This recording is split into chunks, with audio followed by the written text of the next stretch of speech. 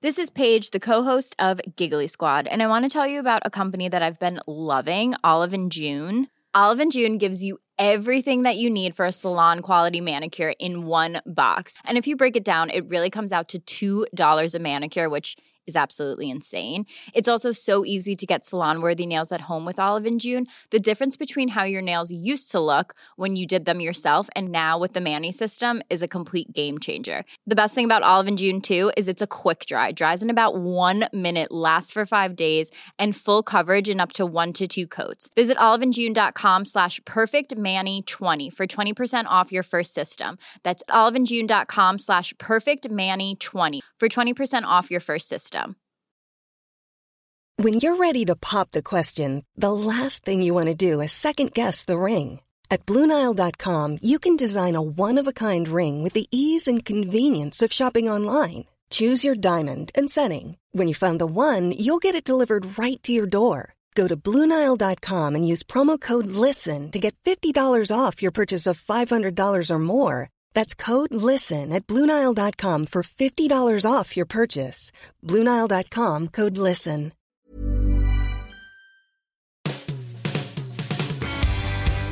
Hi, welcome to the Football Writers Podcast. My name is Mike Calvin. I'm joined by Tony Evans of the Evening Standard and Jonathan Northcroft of the Sunday Times. It's half time.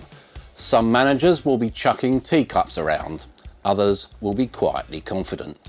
Who's going to make the top 4? Who's going down? Now let's start at the top. Chelsea are running away with it, aren't they, Tony? Yeah, it's absolutely unbelievable, considering where they come from. I mean, in September after the Liverpool game, I've never seen a manager more downbeat than Conte. Certainly not a club like that. You know, he kept referring to finishing 10th last year and saying, you know, it was likely to happen again. And it looks as if that was going to come true when Arsenal beat them. But after Black September, they've turned it round. I mean, there's been a 15-point switch around with them and City in that time. And, you know, a full 5 games. And it's absolutely amazing. And while they haven't played that well at times, there's a relentlessness about them that's impressive. That consistency factor. OK, we all talk about 11 wins on the bounce. What are the constituent factors in that? Well, they've had fairly consistent selection. I think they've been OK with injuries. The level of desire, the level of commitment and team play from all of them, I think it's favoured them not having the problems out through signings or anything other than good coaching and regrouping as a squad. You can see that about them. And you can see they've got some brilliant players there. You know, for me, Eden Hazard was the best player in the Premier League until last season. Kante was the best player in the league last season. And when you've got players of that quality with a team structure around, and Diego Costa also playing as well as he's doing, it's near on ideal. I think there was a moment where Conte looked at the squad and he was obviously miffed at the buys in the summer because it never suited him at all. He looked at the squad and thought, this is never going to work. And he probably sulked for a week or two, and then he thought, right, how can I make this work?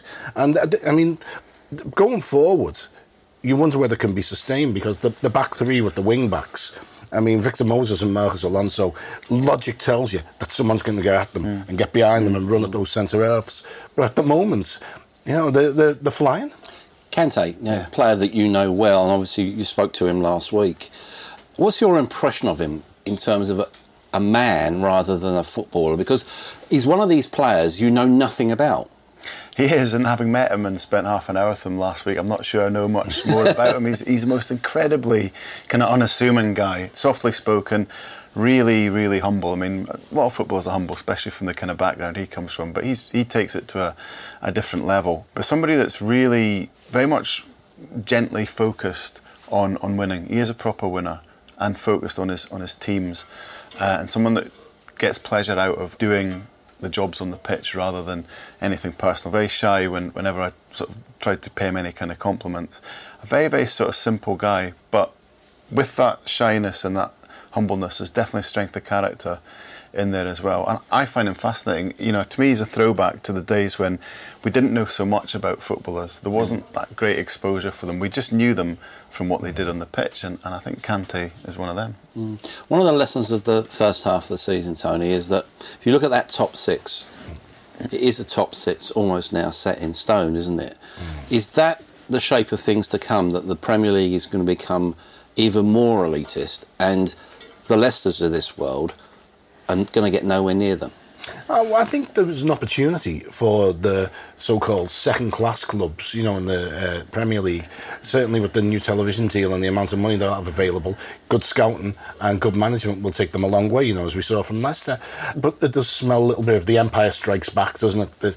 The big boys are imposing themselves. I think if people have ambition to crack those 6, there's a chance for them. I think the likes of Everton going forward with Mashiri's money, and moving to a new stadium, they'll fancy themselves getting into them. January is going to be key for them, isn't it? January is crucial to them, and they couldn't pick up anyone during the summer. Well, couldn't pick up the people they wanted during the summer. People were asking wages which were outside their wage structure, and some of it was ridiculous. But you look at, they're going to pick up the likes of Morgan Schneiderlin. I think they're going to be considerably better going forward, and they have a chance to certainly to disrupt things at the lower end of that top 6. Tony mentions Schneiderlin. I'm puzzled why he's supposedly surplus to requirements at United. What's your sense of the way that club is evolving as the season progresses? Well, I mean, on Schneiderlin, I thought he was a very good player when he went there, but to me he looks like just one of those that hasn't been able to deal with the stage. What the wow factor of it? Yeah, the grandeur of being at Manchester United, and that happens with players at some of those clubs. I think in general United, it has flipped a bit. About a month ago I was looking at it thinking, where's this going under Mourinho? What's he actually trying to do here? Well, I think in the last month a clearer sense of that has come about, whether by luck or by judgment. He's found more of a formula. Michael Carrick being back in that team is extraordinarily important, and that's a worry for United, because he's 35 now, and he might prove as difficult to replace as Roy Keane was. But having him back in the team, Pogba gets the ball a lot quicker in more forward areas, and then him and Zlatan, when you have players of that wages that you pay for, they are going to be good players, and those two combining is a fairly sort of powerful sort of combination. So, and Phil Jones being back is important. So a few things have gone Mourinho's way in terms of, these weren't solutions he looked at the start of the season, but now he's got them. I think a clearer Mourinho-like United is now emerging. What about the Rooney situation? We've been hammering on it for seems decades now, but another year, another challenge. Is he up to that challenge of actually remaining a relevant player? Well, the one thing Wayne Rooney is always up for, it's a challenge. He's one of those fellas who'll always fight, till the end. Unfortunately, at United, I don't really see too much of a place for him going forward. The way they set up now, and with Zlatan up forward, I don't think what he's doing is going to work for a Mourinho side. The way it's, as Jonathan said, it's panning out. So I think he'll fight to get in the first team, and he'll be in the squad. But I really can't see him being a long-term, even a medium-term solution to what United needs up front. It looks like his future, if he has one there, it's as a bit-part player, playing on the left on Saturday. He did a really good job for the team, might fill in when Mkhitaryan or Matt or whatever's injured. It's a bit of a step down in status. It's massive, isn't it? Massive. It's whether he'll take that. I think once he breaks the goal-scoring record, then that might be time for him to reassess. Well, and I mean, the problem is he'd have to take such a huge cut in wages that it's hard to see him going anywhere except China. Unless you look at it and you say you could go back to Everton. There's a nice sort of symmetry about that. And let's face it, he doesn't need the money, does he? No, he doesn't need the money. But, the question you've got to ask is, would Koeman look at him going forward? If he's got Lukaku and can keep Lukaku, does he need Rooney? Talked about China. I think we've got to touch on Oscar. Ridiculous money, £400,000 a week, £60 million transfer fee. Are we going to see more of these deals? Yeah, we are. I mean, I think Graziano Pelli's there on about 250, 290, I think. 290. He asked Everton for 55 a year net, so couldn't get that here. Off he went to China. Yeah, I think these sums, from what my knowledge of the Chinese scene, they are still drops in the ocean to these Chinese corporations that own the football clubs, with the more relaxed sort of tax regime as well, where they can pretty much just pay the players up front and not worry about the other element to it. I think we will see more of that migration, but I think more significantly we'll see more and more Chinese ownership. I know we've got quite a bit already, but I think that's going to continue, and we'll see more Chinese owners in the Premier League, I think. When you talk about big owners, Manchester City's, they were the last club for whom expense was no object. Where's that going, that project? It's a really crucial moment, isn't it? Well, it is. I mean, they've got an agent squad, they've got a new manager, and the one thing they have got is a clear direction. The club was set up for Pep Guardiola.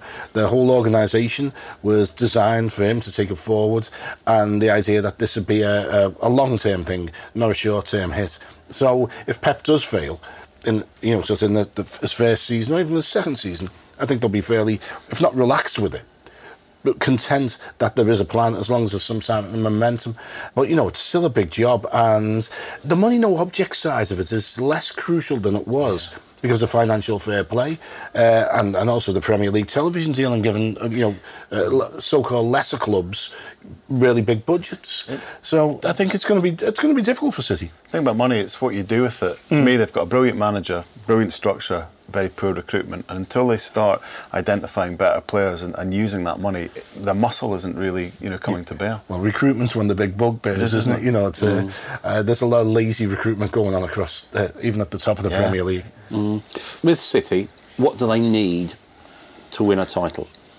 Well, on the pitch, they need some better centre-halves, I would say, and what they need is to replace that generation who are still their best players, Aguero, Silva, Yaya Toure and the absent company. I mean, they still haven't really improved on that. Apart from De Bruyne, they need a clearer identity, because I think Guardiola, as he's learning, is chopping and changing a little bit now, and I've lost a bit of sight of where they are. But I just don't think all of that's going to come together this season. I think you're looking at a summer transfer window and Pep going into another season with a firmer idea. It was quite interesting, when they beat Arsenal just before Christmas. Pep made a comment about the fans. Oh, at least they didn't leave 15 minutes early like they usually do. Is there a cultural thing going on there? Is there an issue with a tourist club? Well, to a certain extent, but I think that's the same with any of the big clubs in the Premier League. I think there is a perception that City haven't quite got the fan base that, say, United have. And, we do see empty seats at the Etihad, even though City fans hate to have the attention drawn to them. And since the Kippax went and Main Road, City's never been the sort of place where you go and expect a hostile crowd. You'd expect a huge atmosphere, and I think I think that the ground as well militates against that. So I think Pep's been a bit harsh, really. When we look at corporate football grounds, we always think of Arsenal, don't we? Arsenal and Spurs. Is there something missing in North London? Yes, different things actually. If you could combine the two teams, you'd have proper title contenders. Arsenal have just got that, and they would hate to admit it, but they've just got that mental, psychological flaw, as we saw last season when they were in position to win the league, took the selfies after beating Leicester, fell apart.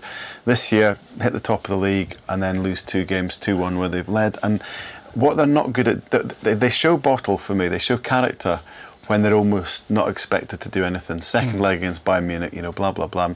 Probably happen this season. They'll do really well in the second leg after losing the first one 2-0.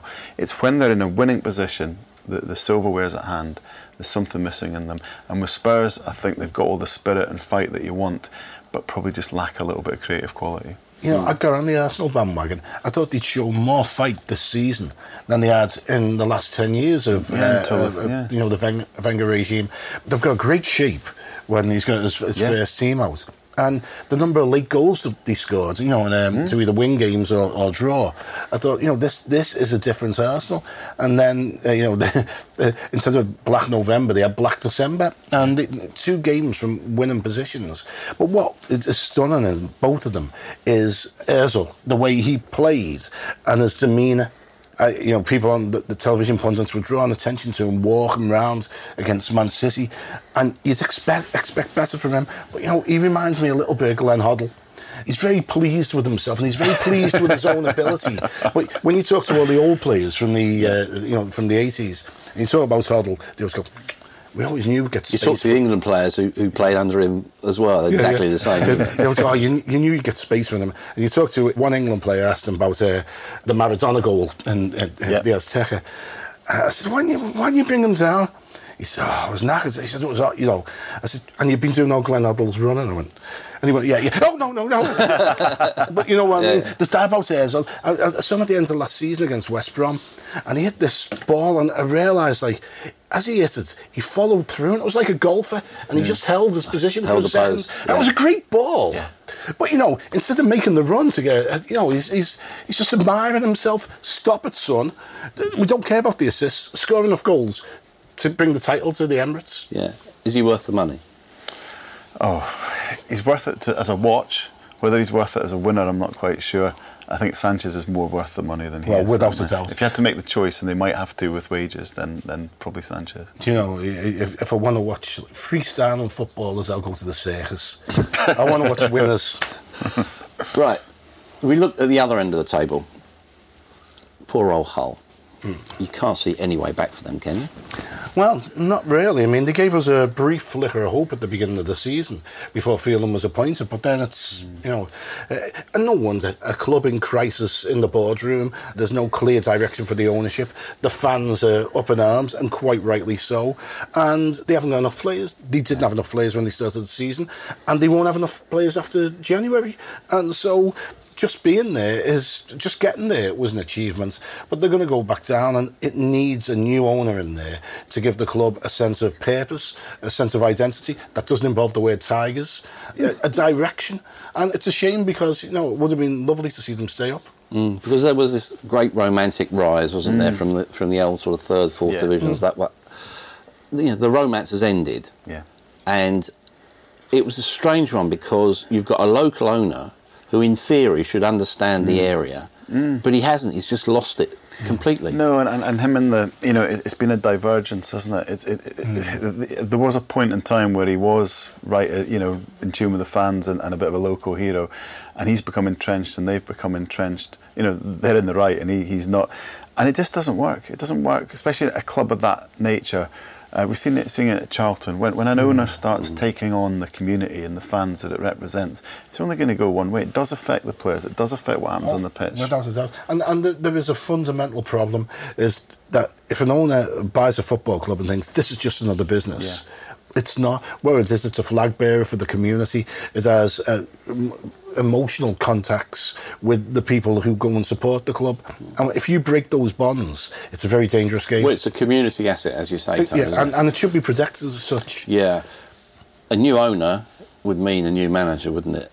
I do feel sorry for Mickey Phelan. I do, because I think he's done as good a job as you could possibly do, and he's probably masked a lot of failings that the owners should be thankful for, but he probably will pay with his job when a new guy comes in, and I'm not sure if anything's going to change, really. He might just have to hope that he'll get his next job on the back of what he's done. I mean, enormous dignity, a real football man, sets up his teams nicely. I think he's doing all he can. And Swansea, another club, you know, at odds with itself. You look at it, it's no coincidence Gary Monk is getting Leeds up into the Championship promotion contenders. That was the worst day's work they ever did, getting rid of him, wasn't it? Oh, yeah, but it was rumbling on for a while before that. Yeah, it was. I mean, it was you know, he was being touted around for England, and yet all you're hearing from South Wales was that he was going to be sacked at Swansea. And I think when you get people in the boardroom who want to take responsibility for success and signings and the downgrade the manager's role in that, it's a dangerous situation. With Swansea, there were tinges of xenophobia about the criticism of Bob Bradley. Now, I take the point, came from the second division in France, did okay in Norway, was okay with the US national team, so therefore not experienced at the highest level.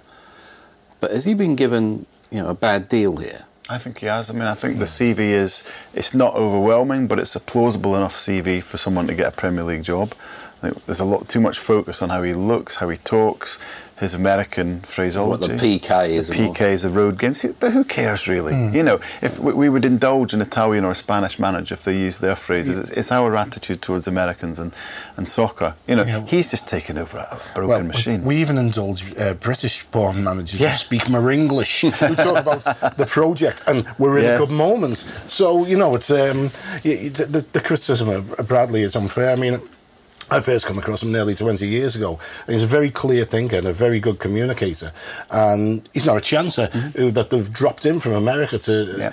But what he has got is a squad that's unbalanced, that is probably a little bit disillusioned with the way things have gone, and are perhaps not given their all, if you say gently, and he's struggling, really struggling to inject some confidence into them. The defending is horrendous. Yeah. And it seems to me that they've only got one player, that's Sigurdsson. Yeah, he stands head and shoulders above them, doesn't he?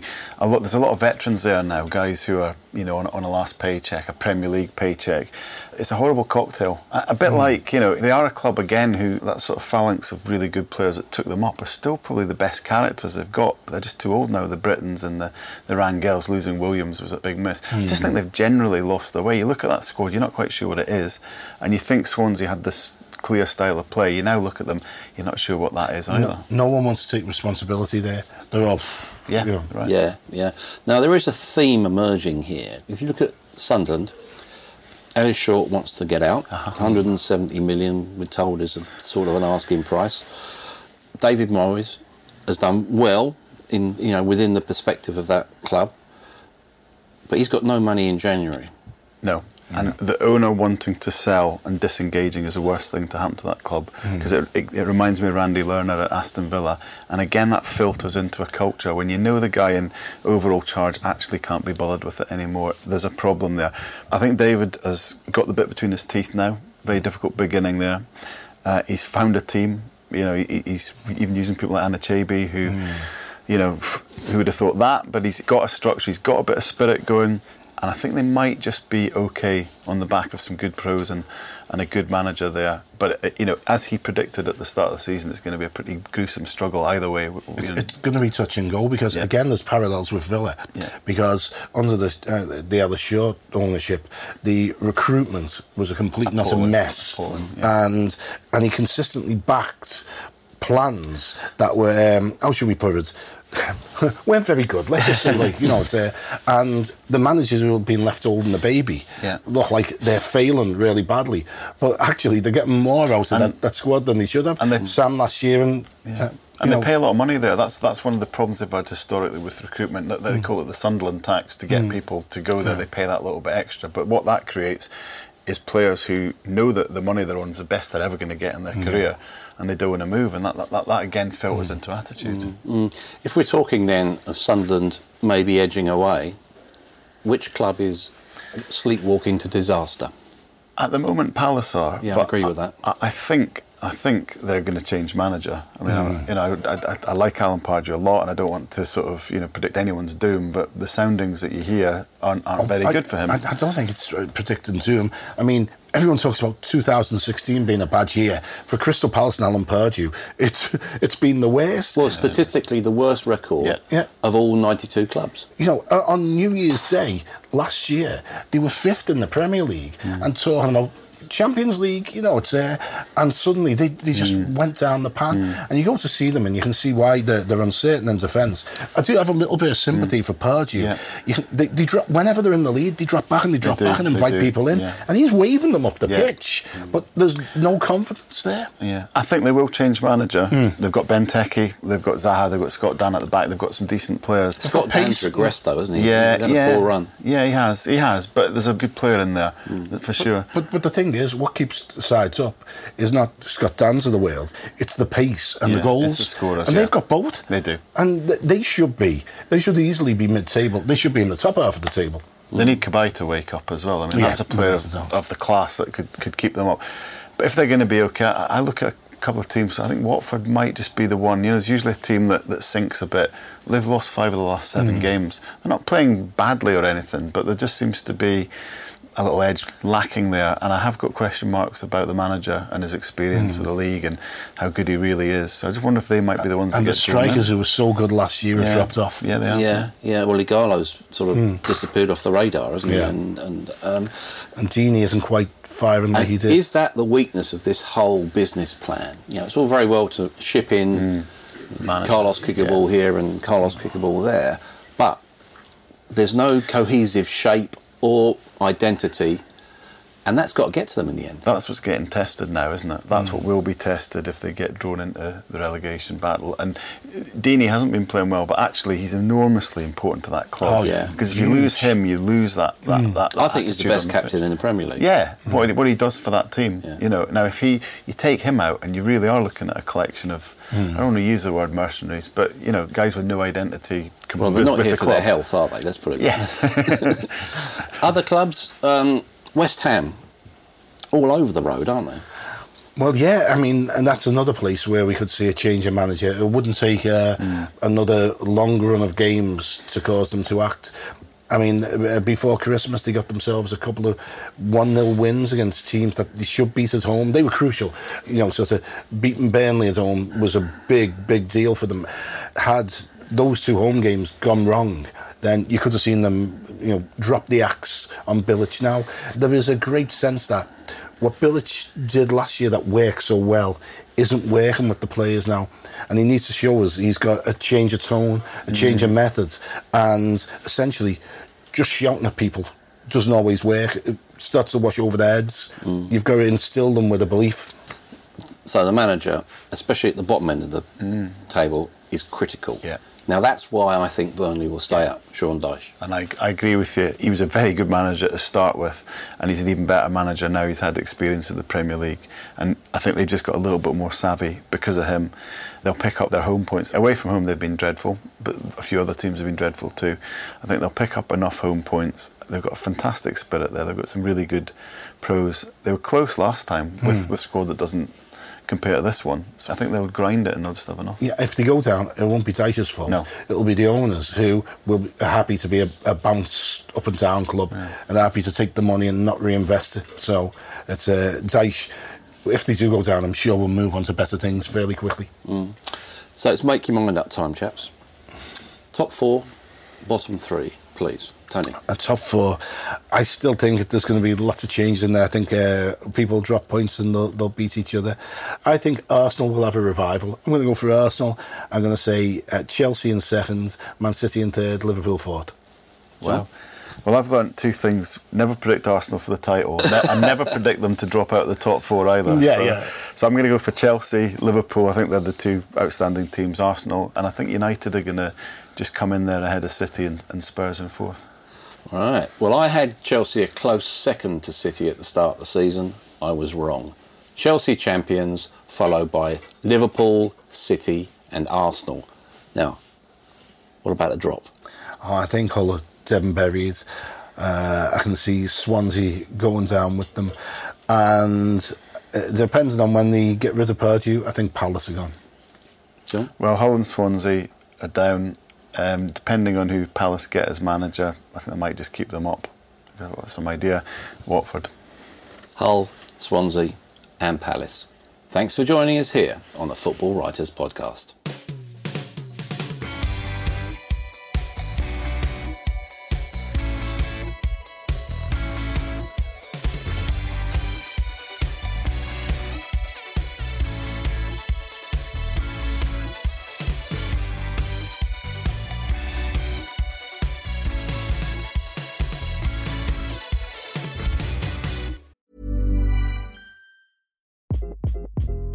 Hi, this is Craig Robinson from Ways to Win, and support for this podcast comes from Invesco QQQ, the official ETF of the NCAA. The future isn't scary. Not realizing its potential, however, could be. Just like on the recruiting trail, I've seen potential come in many forms as a coach. Learn more at Invesco.com/QQQ. Let's rethink possibility. Invesco Distributors, Inc.